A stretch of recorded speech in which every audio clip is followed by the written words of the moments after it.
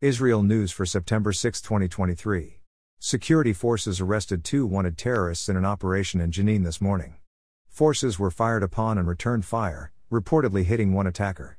On Monday, a large IDF force entered Jenin and arrested three wanted Hamas terrorists. No Israeli casualties were reported in either operation. Last night, U.S. Secretary of State Anthony Blinken spoke with Prime Minister Netanyahu and also with Palestinian Authority President Abbas, reportedly about normalization talks with Saudi Arabia. Yesterday, opposition leader Yair Lapid met with senior White House officials and advisors to U.S. President Biden.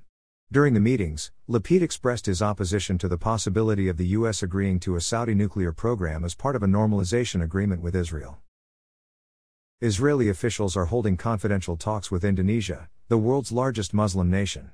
Israel does not currently have formal diplomatic relations with Indonesia, but the countries to engage in trade, tourism and security collaborations.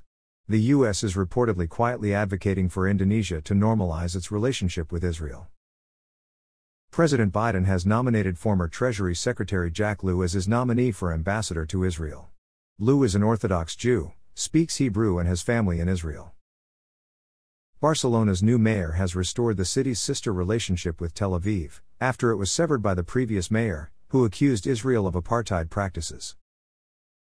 Archaeologists have discovered four 1,900-year-old Roman swords in a cave in the Judean desert, which experts believe were captured by the Judean rebels during the Bar Kokhba revolt and placed in a narrow crevice in the rock.